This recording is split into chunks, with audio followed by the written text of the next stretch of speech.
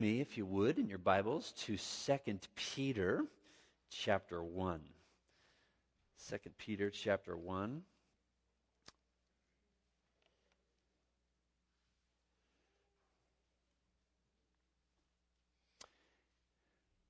Lord, we do pray now that you would encourage our hearts, Lord, as we consider your word today, Lord, and its bearing on an important topic. God, we pray that your truth would just shine down deep into our hearts and our minds, our souls, Lord, that we might leave here as your people, having been taught by your Holy Spirit, having been encouraged and strengthened in our faith, having been built up as ambassadors of Christ, Lord. So we pray that for us today. And Lord, also just for the moms here today, Lord, we pray a special blessing upon them as well.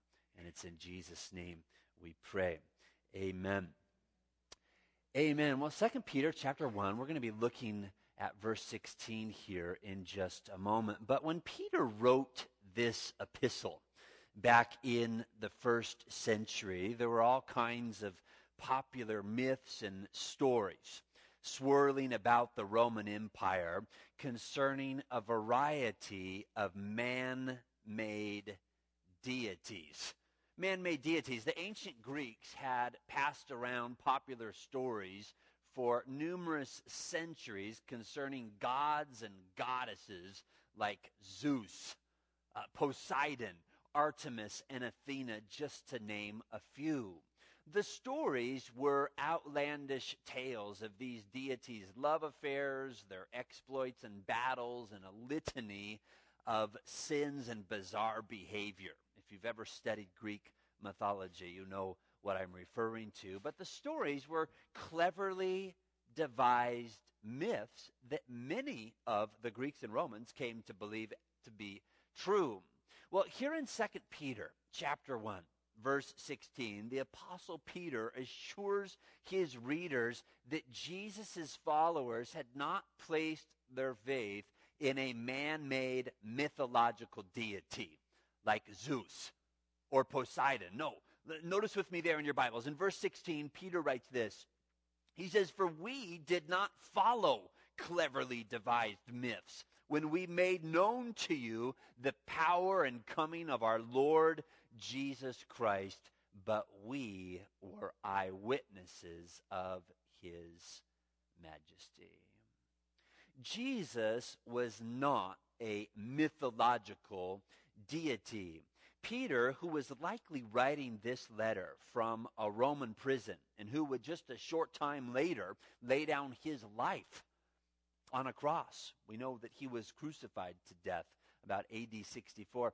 Before he was put to death, just a couple years before, he writes this letter to the early Christians there, and he reminds them, he says, we were eyewitnesses of Jesus' deity, his majesty. In other words, Peter's saying here, we're not passing along to you fables. We ate with Jesus. We traveled with him. We heard him teach. We saw his miracles. We watched him heal the lame. We witnessed him opening the eyes of the blind. We saw him shine with the glory of God there on the Mount of Transfiguration, and we saw him alive after his crucifixion.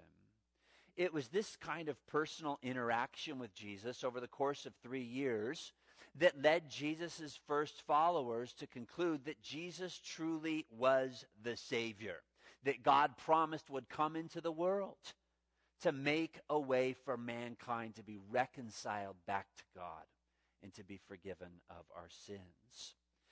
Now, I'm sure that if you've studied the scriptures and given any kind of serious consideration to the wealth of evidence for Jesus' life, that you too have come to the same conclusion that Jesus' first followers came to. But of course, our conclusions as Christians regarding Jesus today are often scoffed at, aren't they? By atheists and critics of the Bible. I'm sure you've noticed that there are a plethora of books and DVDs, documentaries, and websites today attacking Jesus' existence, his deity, his resurrection, and the accuracy of the Gospel's accounts of his life. Well, this morning, I'd like to offer some concise answers to 8 of these popular attacks and challenges, with the hope that doing so will be an encouragement to your faith, but that it will also help equip you with some ways that you can answer these challenges yourself. The first issue I want to tackle this morning concerns Jesus' existence. Jesus' existence. It has become increasingly popular today for critics of the Bible to suggest that Jesus of Nazareth never even existed, that he was just an invention by some clever, deceitful men back in the first century. Well, the claim that Jesus never existed is an absurd one. Why do I say that? Well, because there's very good historical evidence that Jesus really did exist.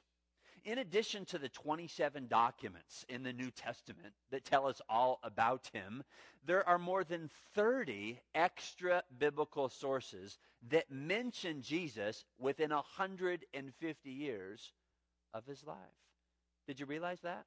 I've had critics tell me, hey, well, all you Christians have are those 4 Gospels. And what if those 4 guys that wrote those 4 Gospels were just making the whole thing up? I don't even think he existed, they say. Well, they're overlooking the fact that there are 27 documents in the New Testament that tell us about him. But even if we lay all 66 documents making up the Bible aside, there are more than 30 extra biblical sources, historical sources outside of the Bible that mention and talk about Jesus within 150 years of his life. Let me tell you about a few of these here just concisely. The first is this person, Flavius Josephus. Flavius Josephus was a historian for the Roman Empire in the 1st century A.D. He mentions more than a dozen individuals talked about in the New Testament, including John the Baptist, Herod the Great, Pontius Pilate, and even Jesus. Here's a short excerpt from one of his writings. Notice who he mentions here in the first sentence. He says, "At this time there was a wise man who was called Jesus. And his conduct was good and was known to be virtuous. And many people from among the Jews and the other nations became his disciples. Pilate condemned him to be crucified and to die. And those who had become his disciples did not abandon his discipleship. They reported that he had appeared to them after his crucifixion and that he was alive." Now, some critics of the Bible say that Josephus' references to Jesus might have been forged by Christians who came along afterwards, after Josephus died, and tampered with his writings. Well, there's absolutely no evidence that Josephus' writings were ever tampered with, but even if all of his writings were forged and tampered with, there's still a wealth of extra biblical evidence that Jesus lived. For example, a second source outside of the Bible that mentioned Jesus was this man, Cornelius Tacitus. Cornelius Tacitus lived from about AD 55 to the year 120. He was also a Roman historian, like Josephus. He lived through the reigns of over a half dozen Roman emperors. He's been called the greatest historian of ancient Rome. And Tacitus mentions Jesus in his work titled Annals. He writes, here's a short excerpt, he writes that Christus, which is a Latin word that means Christ, he's referring to Jesus here if you examine the context, he says Christus suffered the extreme penalty during the reign of Tiberius at the hands of one of our procurators, Pontius Pilate. So not only does Tacitus mention Jesus, he confirms for us, just like Josephus did, that Jesus was crucified. That's what he's referring to here when he says that Jesus or Christ has suffered the extreme penalty. He tells us that he was crucified during the reign of Pontius Pilate, also during the reign of Tiberius, the Roman Caesar, at the time of Jesus, or the Roman emperor. A third extra biblical source that mentions Jesus is Suetonius. Suetonius lived from AD 69 to sometime after the year 122. He was another first century Roman historian. In fact, he was the chief secretary of the Roman emperor by the name of Hadrian, and Suetonius mentions Christ. A fourth extra-biblical source that mentions Jesus is this collection of writings known as the Jewish Talmud. The Talmud is a compilation of Jewish teachings that were passed down from generation to generation amongst the Jews and then finally organized and compiled after the destruction of the Jewish temple in AD 70. Here's an excerpt that mentions Jesus. On the eve of Passover, the Talmud says, Yeshu, which is a Hebrew reference to Jesus, he was hanged. He's speaking about his crucifixion. He was hung on the tree. For 40 days before the execution took place, a herald went forth and cried, he's going forth to be stoned because he's practiced sorcery and enticed Israel to apostasy. Anyone who can say anything in his favor, let him come forward and plead on his behalf. But since nothing was brought forward in his favor, he was hanged on the eve of the Passover. So note that not only does the Talmud mention Jesus, it mentions his crucifixion and the Jewish leadership's desire to have Jesus stoned to death. But notice also that it tells us the very time when Jesus was crucified. What feast was going on? The Feast of Passover. The very feast the New Testament tells us was about to take place when Jesus was crucified. Now, we could go on and on with these kinds of references to Jesus outside of the Bible. As I mentioned a moment ago, there are more than 30 of these sources. I think 4 will suffice for this morning. But it's this kind of evidence outside of the Bible that has led to a consensus amongst every reputable historian in the world today, and that is that Jesus really did exist. Jesus really did exist. And even Bart Ehrman, one of the most vocal critics of the Bible alive today, acknowledges that Jesus lived. In a recent interview in the Huffington Post, Bart Ehrman said, with respect to Jesus, we have numerous independent accounts of his life, sources that originated in Jesus' native tongue and that can be dated to within just a year or two of his life. Historical sources like that are pretty astounding for an ancient figure of any kind. The claim that Jesus was simply made up falters on every grounds. End quote. Bart Ehrman.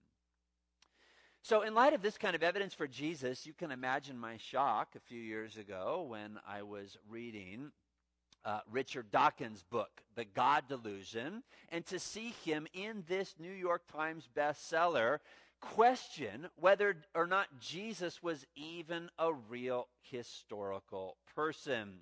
Dawkins did this by talking about Jesus with the qualifier, if he existed. If? Richard. I think Dr. Dawkins needs to have a talk with Dr. Ehrman, Bart Ehrman, before he writes his next book. This is embarrassing for an Oxford professor to talk about Jesus as though there's not even very good evidence that he existed. This is absurd. Every reputable historian in the world today acknowledges that there is very good evidence that Jesus was a real historical person. All right, so with Jesus' existence settled, let's tackle a second challenge critics have raised, and that concerns Jesus' deity. Jesus' deity. Christians, of course, have long believed that Jesus was God in the flesh, God incarnate. Well, this is being challenged today by Muslims, Jehovah's Witnesses, and other critics of the Bible who claim that the earliest Christians did not believe Jesus was God. Critics say that that view wasn't in place until sometime in the 4th century. Well, those who make these kinds of claims could not be more mistaken about the matter. The earliest Christians certainly did believe Jesus was God. For example, the Apostle Paul, who lived and wrote all the way back in the very 1st century, called Jesus our great God and Savior in Titus chapter 2, verse 13. The Apostle Peter, one of the original 12 disciples, refers to Jesus as our God and Savior in 2 Peter chapter 1, verse 1. The Apostle John calls Jesus God in the very first verse of his gospel. One of the other disciples, Thomas, one of the original 12, he refers to Jesus as my Lord and my God in John chapter 20, verse 28. So these and dozens of other statements in the New Testament reveal that the earliest followers of Jesus certainly did believe that Jesus was God. But it's not just the first century disciples who believed Jesus was God. The leaders in the Christian church in the second and third centuries continued to believe Jesus was God. Men like Ignatius, Justin Martyr, Polycarp, Irenaeus, and other well-respected leaders in the early Christian church refer to Jesus over and over again in their writings as God. So not only does the New Testament make it clear that the earliest Christians believed Jesus was God, the early church fathers affirmed this as well.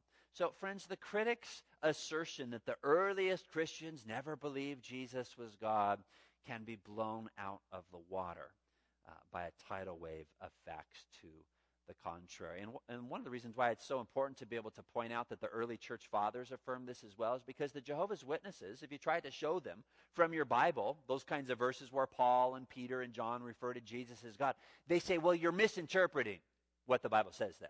It really doesn't mean what they say there. Well, that's why it's so important to be able to point out to them, well, then why did the second and third century church fathers continue to teach the same thing? And their writings survive to this day. And throughout their writings, they continue to refer to Jesus as God. They don't have much of a response to that. They're usually not even prepared for that when you bring it up with them. If you'd like to read some actual quotes to Jesus as God by the earliest church fathers, or even the earliest Christians talked about in the Bible, you can go to our website at alwaysbeready.com and click on our section called the Deity of Christ for more help in that area. Now, one of the reasons the earliest followers of Jesus came to the conclusion that Jesus was God in the flesh was his miracles. Jesus did not just claim to be God. Jesus backed up his claims by doing miraculous things that only God can do. And this brings us to the third issue I'd like to tackle this morning, and that concerns Jesus' miracles. Jesus' miracles. Of course, atheists and other critics of the Bible have a problem with Jesus' miracles.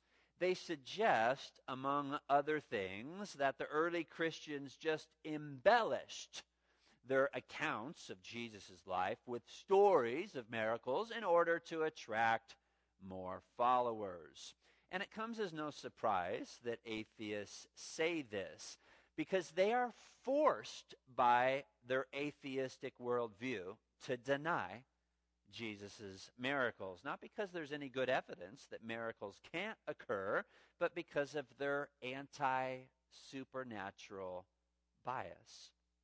Their anti-supernatural bias requires that they take that position against miracles, because in a universe where no God exists, nothing supernatural or miraculous can occur. So critics of the Bible, atheists in particular, come across Jesus' miracles in the New Testament and they say, no way.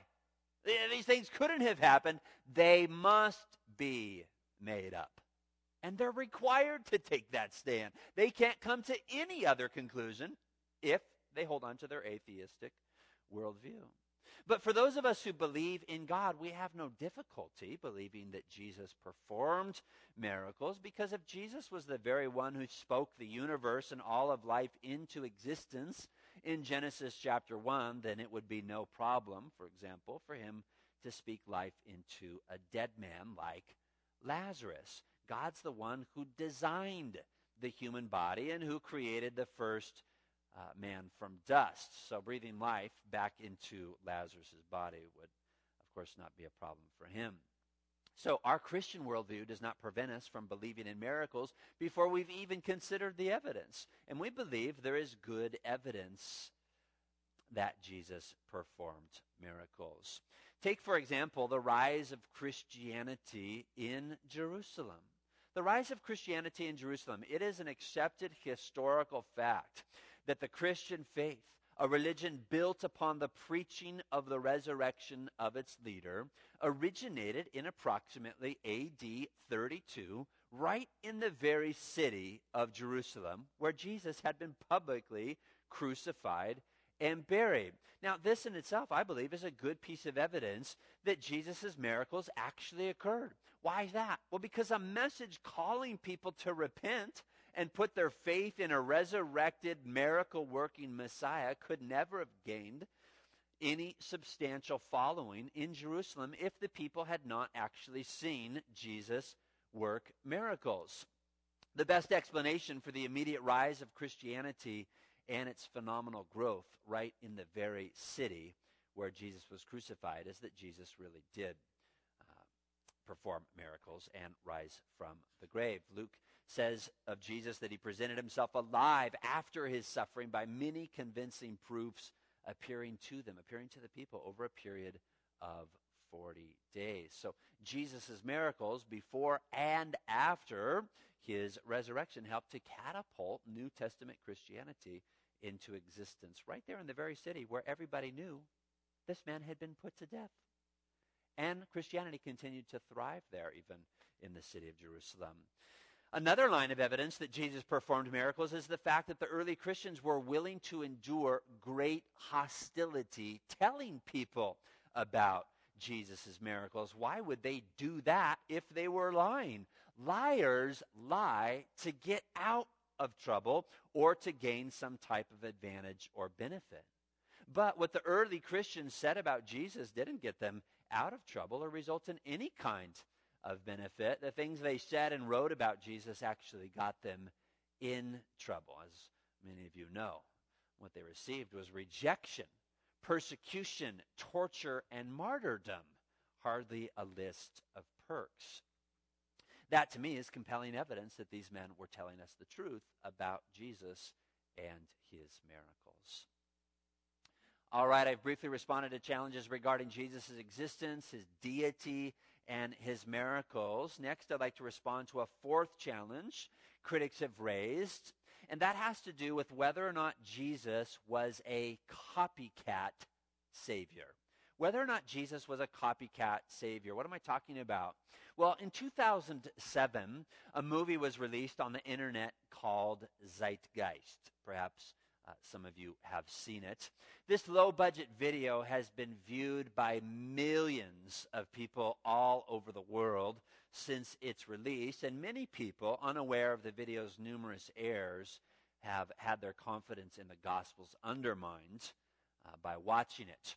The movie sets out to prove that Jesus was just a myth by convincing people that the Gospel writers borrowed major details for Jesus' life from earlier sources, other religions that were around before Jesus' incarnation. And if that is the case, the movie concludes that the writers of the Gospels were deceivers and Jesus himself is just a myth. He didn't exist. That's how the movie basically concludes. Well, I've already discussed how ludicrous the Jesus is a myth claim is, but the Zeitgeist movie still leaves viewers to wonder if perhaps the authors of the Bible or the authors of the Gospels did borrow some of the details for Jesus' life from other sources. For example, did they steal the idea for Jesus' resurrection, as the Zeitgeist movie says? Well, the answer is no.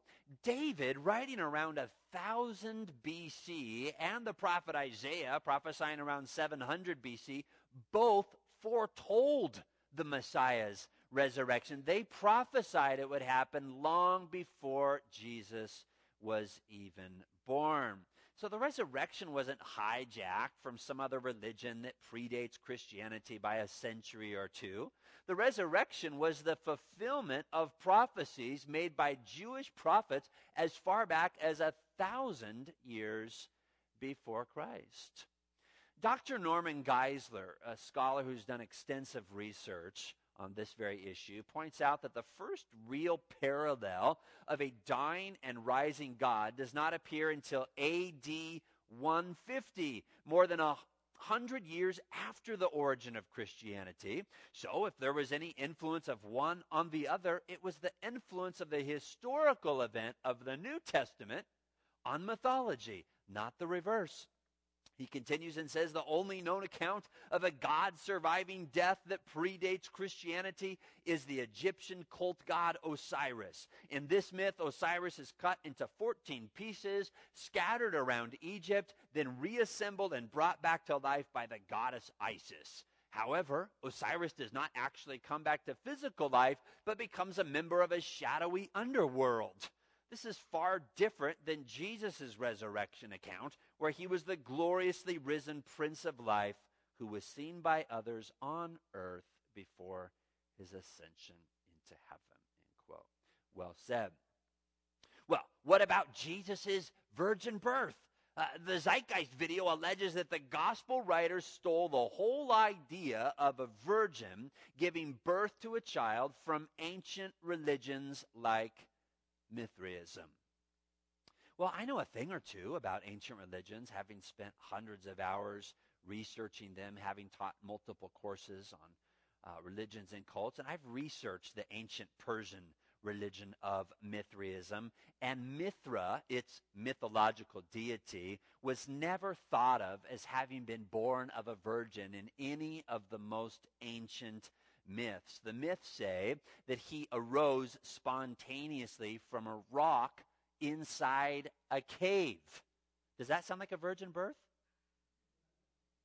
To suggest that the gospel writers stole their idea for Jesus' virgin birth from this ancient religion, I believe, is just preposterous. The virgin birth of the Messiah spoken about in Matthew and Luke's Gospels was not hijacked from Mithraism. It was the fulfillment of a prophecy given in the Old Testament book of Isaiah 600 or 700 years before Jesus' birth. And many Bible commentators believe the virgin birth of the Messiah was prophesied as far back as Genesis chapter 3, verse 15. Where God seems to indicate that the coming Messiah would be born solely of the woman's seed. So, friends, you can be confident that Jesus' disciples did not steal any of the details for Jesus' life from sources outside of the Bible. If you'd like some additional help addressing these alleged parallels between other ancient religions and Christianity, as made popular today in this Zeitgeist video, you can go to our website, alwaysbeready.com. All the topics are in alphabetical order down the left-hand side of the screen. Go all the way down to the bottom and click on Zeitgeist, the movie. You'll find plenty of help and additional research there. All right, moving along. There's a fifth challenge critics often bring up when talking about Jesus, and that concerns alleged contradictions in the Gospels. How many of you have heard the Bible's full of contradictions? Okay, quite a popular claim. And if that's the case, critics of the Bible say, well, this is proof that the Gospels are not trustworthy accounts of Jesus' life. Well, in response to that, I will acknowledge, as every good Bible commentary does, that there can appear to be some verses that seem to be at odds with one another, at least upon initial reading in the Gospels. But with a little investigation into the context of the various passages or into the cultural and geographical settings in which the Gospels were written, and occasionally a closer look at the original language, these apparent contradictions are easily explained. For example, let's look at a couple here quickly. Critics say there's a contradiction in the Gospels concerning Jesus' occupation. Jesus' occupation. Notice Mark chapter 6, verse 3, and the question that the people were asking about Jesus. They said, "Is this not the carpenter, the son of Mary and brother of James, Joseph, Judas, and Simon? And are not his sisters here with us?" And they were offended at him. So, according to Mark chapter 6, verse 3, we learned that Jesus was a carpenter. Can we agree upon that? That's what the Bible seems to say, right? Now, critics read that passage, but then they flip over to Matthew chapter 13, and they read this in verse 54. It says, and when he, Jesus, had come to his own country, he taught them in their synagogue so that they were astonished and said, where did this man get this wisdom and these mighty works? Is this not, notice this, the carpenter's son? Well, critics on the lookout for ways to discredit Christianity and the Gospels say that the Gospels contradict one another here. Why is that? Well, one says Jesus was a carpenter, and another says his father was the carpenter. So which was it? Was Jesus the carpenter, as Mark tells us, or was Joseph the carpenter, as Matthew tells us? Well, you don't need to be a rocket scientist to figure this out. In fact, I've taught this study to junior high kids, and most of them will raise their hands as soon as I ask them the question. Who do you think the carpenter was, kids? Because even they can figure it out. They were both carpenters. They were both carpenters. Jesus, like most men at the time, followed in the footsteps of his father. The crowd of people knew that, and they were asking both questions. Some people were saying, hey, isn't this just the carpenter? And others were saying, isn't this the carpenter's son? So there's no contradiction here at all. This apparent contradiction is laid to rest with some careful junior high level reflection, as many of them are. Another apparent contradiction critics have pointed out in the Gospels has to do with Jesus' location when he healed a blind man. Luke chapter 18, verse 35 says that Jesus healed a blind man by the name of Bartimaeus as he was approaching Jericho. Well, Mark chapter 10, verse 46 says that Jesus healed the very same man as he went out of Jericho. See the difference? Well, critics of the Bible say they can't possibly both be right. And that appears to be the case until you do a little homework and you find out that a German archaeologist by the name of Ernst Sellen, working on an excavation in Israel between 1907 and 1909, discovered that there were actually what have been called the twin cities of Jericho in Jesus' time. There was the old city of Jericho from the Old Testament story of Joshua and the new Roman city of Jericho. There were actually two places in Israel in the first century called Jericho, separated from one another by about a mile. Well, knowing this solves the dilemma. It's likely that Luke referred to one of the cities and Mark referred to the other. A plausible explanation is that the miracle took place between the two cities. Mark mentioning the city Jesus had just left, Luke mentioning the city Jesus was approaching. The authors of the Bible didn't err. The critic who assumes there's a contradiction is the one who makes the error because he or she is unfamiliar with ancient Jewish and Roman geography. Critics of the Bible would be wise to consult a good Bible commentary or two before passing judgment on the Bible because these kinds of solutions are readily available today to anyone willing to do a little reading.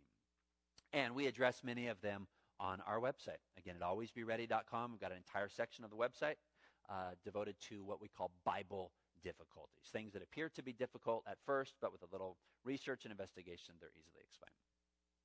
All right, moving along. Let's consider a sixth challenge critics bring up when talking about Jesus, and that concerns Jesus' alleged scientific errors.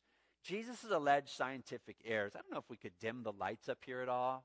I'm a little disappointed with my projector's brightness on this dark wall. I apologize for the how dim some of these images look.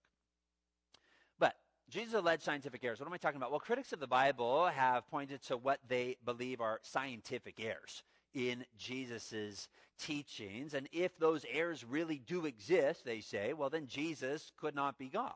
For God certainly would not make those kinds of mistakes, they say. Well, the critics would be right if these kinds of errors really did exist, but they don't. Let's briefly consider one example of an alleged scientific error in Jesus' teachings. Notice what Jesus said to Nicodemus in John chapter 3, verse 8. Jesus said, "The wind blows where it wishes, and you hear the sound of it." In other words, there's some evidence for it. You hear it. You can't really see it, but you do hear the sound of it. But then Jesus says, but cannot tell where it comes from and where it goes. So, Nicodemus, you don't fully understand how it works, but you can hear it and see some evidence for it. Well, some critics of the Bible have pointed to this verse and say things like the following. And I cut and paste this off a popular atheist website recently. He said this about John chapter 3, verse 8. He said, Jesus says that no one knows which way the wind is blowing, but of course he was wrong about that. The direction and speed of the wind are easily measured. Is that what Jesus said? No one knows which way the wind is blowing? Is that what he said? No. Did Jesus say no one could measure the speed of wind? No. Let's read the verse again. He said, the wind blows where it wishes, and you hear the sound of it, but cannot tell where it comes from and where it goes. So notice that Jesus doesn't say no one can know which way the wind blows, as critics commonly say. He says you, Nicodemus, cannot tell where the wind comes from and where it goes. Jesus was not addressing a group of meteorologists living in the 21st century with all their computers, barometers, and weather satellites. No, he was speaking to Nicodemus, a man living 2,000 years ago, 1,600 years before the barometer was invented, 1,700 years before the first thermometer was invented, and 1,900 years before the first weather satellite was launched. Without any of these modern technologies that we have today for tracking storms, Nicodemus did not know where the wind came from or where it was going. There's no scientific blunder here in John chapter 3, and there's no need to conclude that Jesus made any errors regarding things that can be checked out scientifically. And if we had more time, we could walk through more of those. But let's keep moving along here and consider another challenge that critics have often brought up. Quick background story for you on this one. I was just on a flight a few weeks ago from San Diego down near where I live out to Philadelphia. I was scheduled to speak at a conference there on the reliability of the Bible, and I had a great conversation with this lady who was seated next to me on the plane. She was on her way to Philadelphia to catch a connecting flight to Germany. She was headed home. She had been out here for a wedding. And about an hour into the flight, the conversation kind of moved on to spiritual topics. And I came to discover that she had abandoned her confidence in the Bible some 20 years ago. And now, at the age of 40, she was full of doubts concerning the Bible's reliability.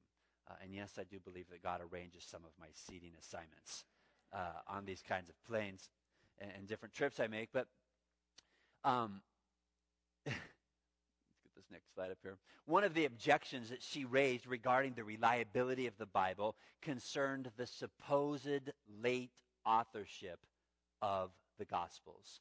The supposed late authorship of the Gospels, and this is the seventh issue I'd like to briefly discuss with you here this morning. The lady on the plane told me that one of the reasons she doubted the Gospels was because, quote, the Gospels were written down 300 years, she said, after Jesus lived. Now, I've heard this before, as you probably have. Critics raise this objection to suggest that the Gospels could not possibly be trustworthy if they were written that long after Jesus lived. Well, what should we do when someone makes a claim like this? Well, I like to first note that she hasn't asked me a question about the matter. She's made a claim. That's not a question, is it? So where does the burden of proof belong? I think upon her. She's the one that made the claim, and so I like to offer just a couple of questions to people to help them see, or see if they can even support their view. And so that's what I did with Monica. That was her name. I asked her a simple question. I said, well, who told you that? Who told you that? In other words, how did you come to that conclusion? Is that a perfectly fair question? I think so. You have to watch your tone. You don't throw up your hands and say, well, who told you that, Monica?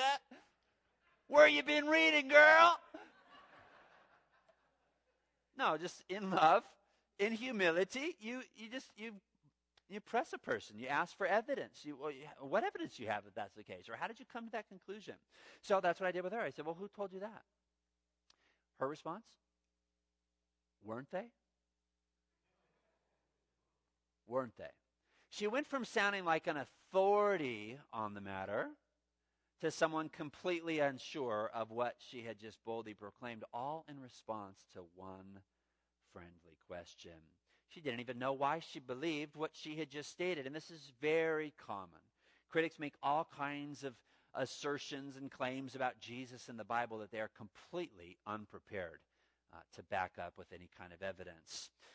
And friends, I told Monica this, there is no evidence that any of the New Testament books were written down 300 years after Jesus, and not even liberal scholars believe that. And not only is there an absence of evidence for a late authorship of the Gospels, there's good evidence that most of the New Testament was written down before AD 70. What evidence am I talking about? Well, for starters, the New Testament scriptures are absolutely silent regarding the destruction of the Jewish temple by the Romans in AD 70. The destruction of the Jewish temple in Jerusalem in AD 70 was one of the most significant events in all of Jewish history. Well, the silence of the New Testament authors regarding this event strongly suggests that their writings were completed prior to this event. Let me illustrate. Let's imagine that this afternoon, after church is over, you go over to a friend's house, maybe to watch a sporting event or something together with some friends later. And so you walk into their living room and you plop down there on their comfortable couch. And having a few minutes to kill and waiting for some other friends to show up, you kind of begin to peruse the coffee table there, and you notice a book there on the coffee table addressing the history of New York City. Well, having a few minutes to skim through it, you look through the whole thing, and by the end, you discover that there was not a single mention of the destruction of the World Trade Center on September 11th, 2001. Question for you. Could you then confidently assume that that book was written prior to that infamous date? I think so. What book on the history of New York City would not include that event? So we could easily draw that conclusion that the book must have been written prior to 2001. Well, the same is true with the New Testament. Its silence regarding the destruction of the temple in Jerusalem is a strong indicator that the New Testament was largely completed before the temple fell.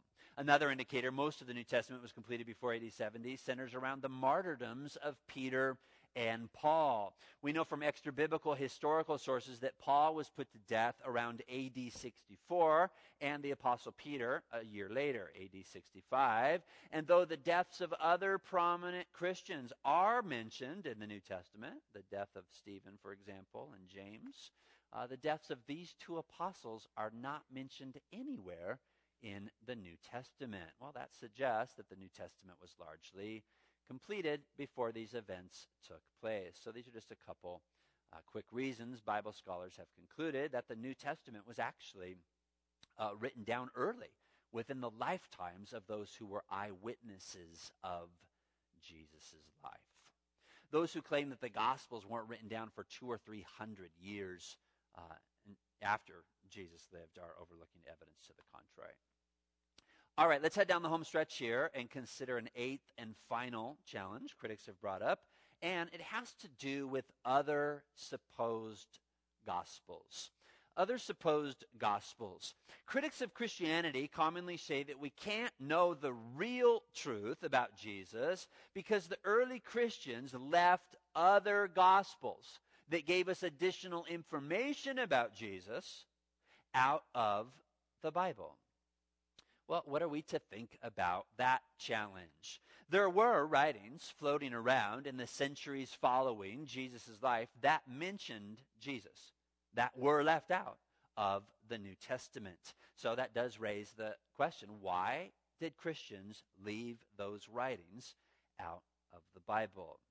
Well, the short answer is because they never belonged in the Bible.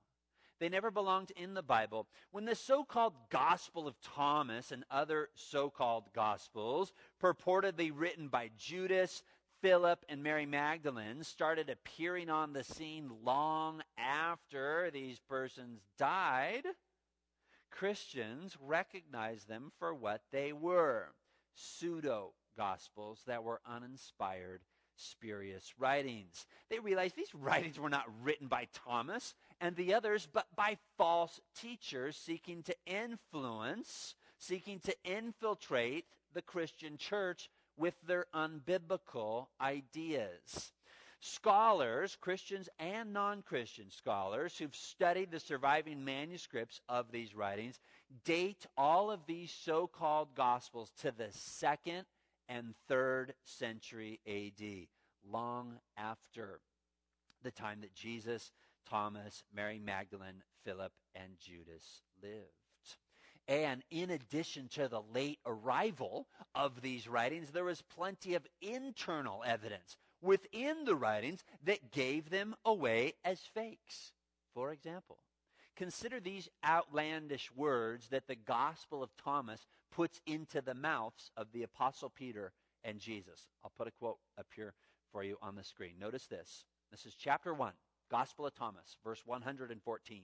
It says there, Simon Peter said to them, "Make Mary leave us, for females don't deserve life." That doesn't preach well on Mother's Day, does it? That's not a text we would choose if that was in the New Testament, I'll tell you that. Happy Mother's Day. This morning we're going to be looking at the Gospel of Thomas. Make Mary leave us, for females don't deserve life, Peter says. Now, it gets crazier. Look at this. Jesus supposedly answers and says, look, I will guide her to make her male, so that she too may become a living spirit resembling you males. For every female who makes herself male will enter the domain of heaven.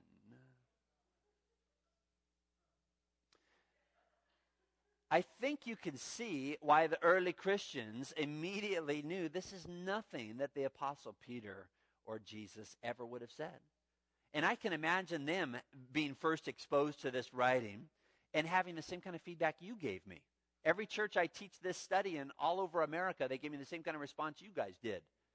What? Laughing, chuckling, whore. I mean, this, you realize this is not coherent with New Testament teachings or sayings by Peter or Jesus. And so, this gospel and the others that contain all kinds of outrageous things like this, if we had time, I could put some more up there for you. These gospels, so-called gospels, were left out of the Bible. Should the early Christians have accepted every fraudulent book containing things they knew were not true into the Bible so that they could avoid the charge centuries later that they purposely left out certain books? I think not. Should the editors of the Encyclopedia Britannica accept every article that people submit to them? Even if the articles contain patently false information, should they just accept those things into the Encyclopedia Britannica so that they could appear open-minded? No. We're glad they don't do that. And we're glad the early Christians didn't do that as well. They left the Gospel of Thomas out. They left the Gospel of Judas out, the Gospel of Mary Magdalene, and these others that were being passed around in the 2nd, 3rd, and 4th centuries.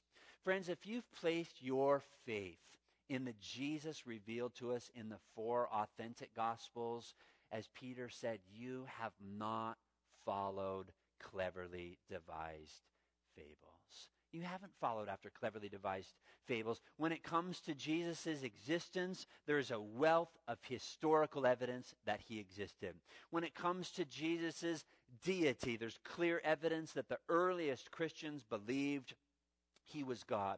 When it comes to Jesus' miracles, we're convinced for a variety of reasons that he performed miracles and even rose from the grave.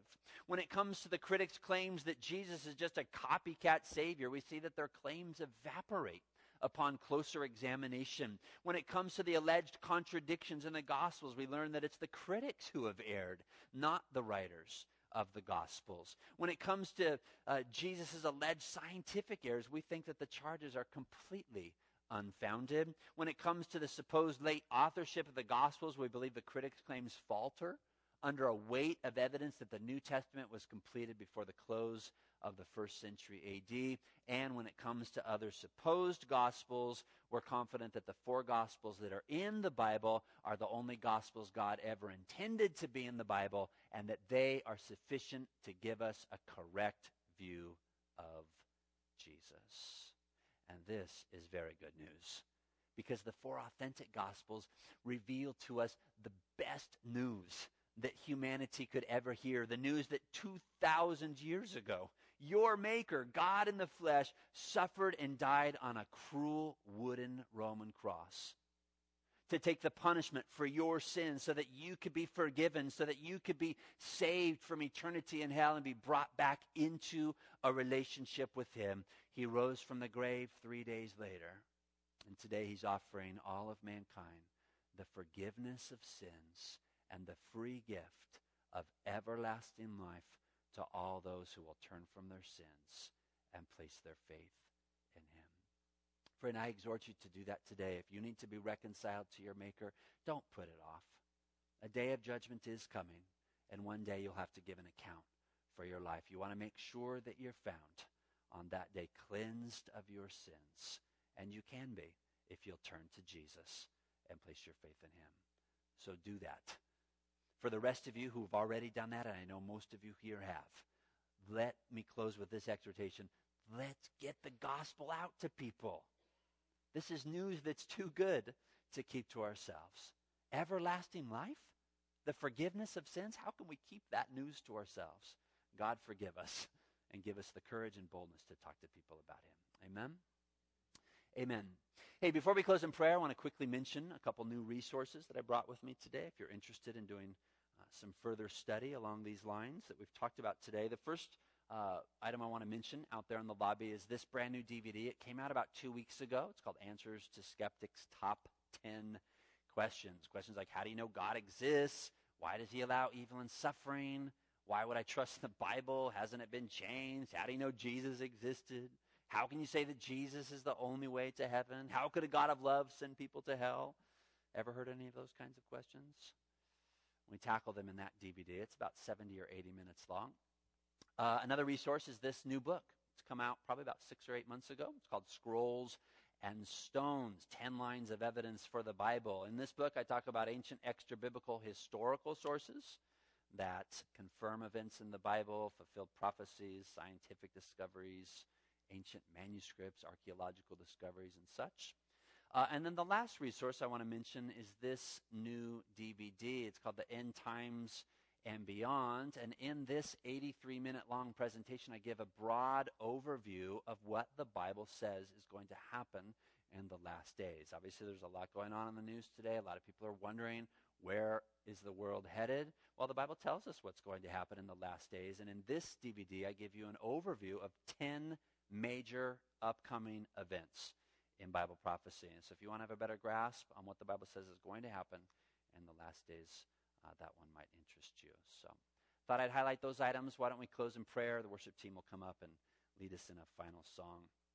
Heavenly Father, Lord, we're so blessed, God, for this time that we've been able to come into this place and worship you and consider your word and some of the challenges that atheists and critics bring up regarding Jesus. And Lord, we're thankful today, God, that there are answers to these challenges, and not just answers, but a wealth of evidence for Jesus' life. We haven't followed after cleverly devised fables. No, there's good evidence that Jesus lived, that he died on a cross, and that he rose from the grave. And so, Lord, we want to live for you, God, and we pray that you would embolden us, that you would give us a renewed concern about those who are on their way to hell. Lord, we pray that you give us courage and boldness to talk to them about Jesus and to share the gospel with them. Help us to get the gospel out in this generation, we pray.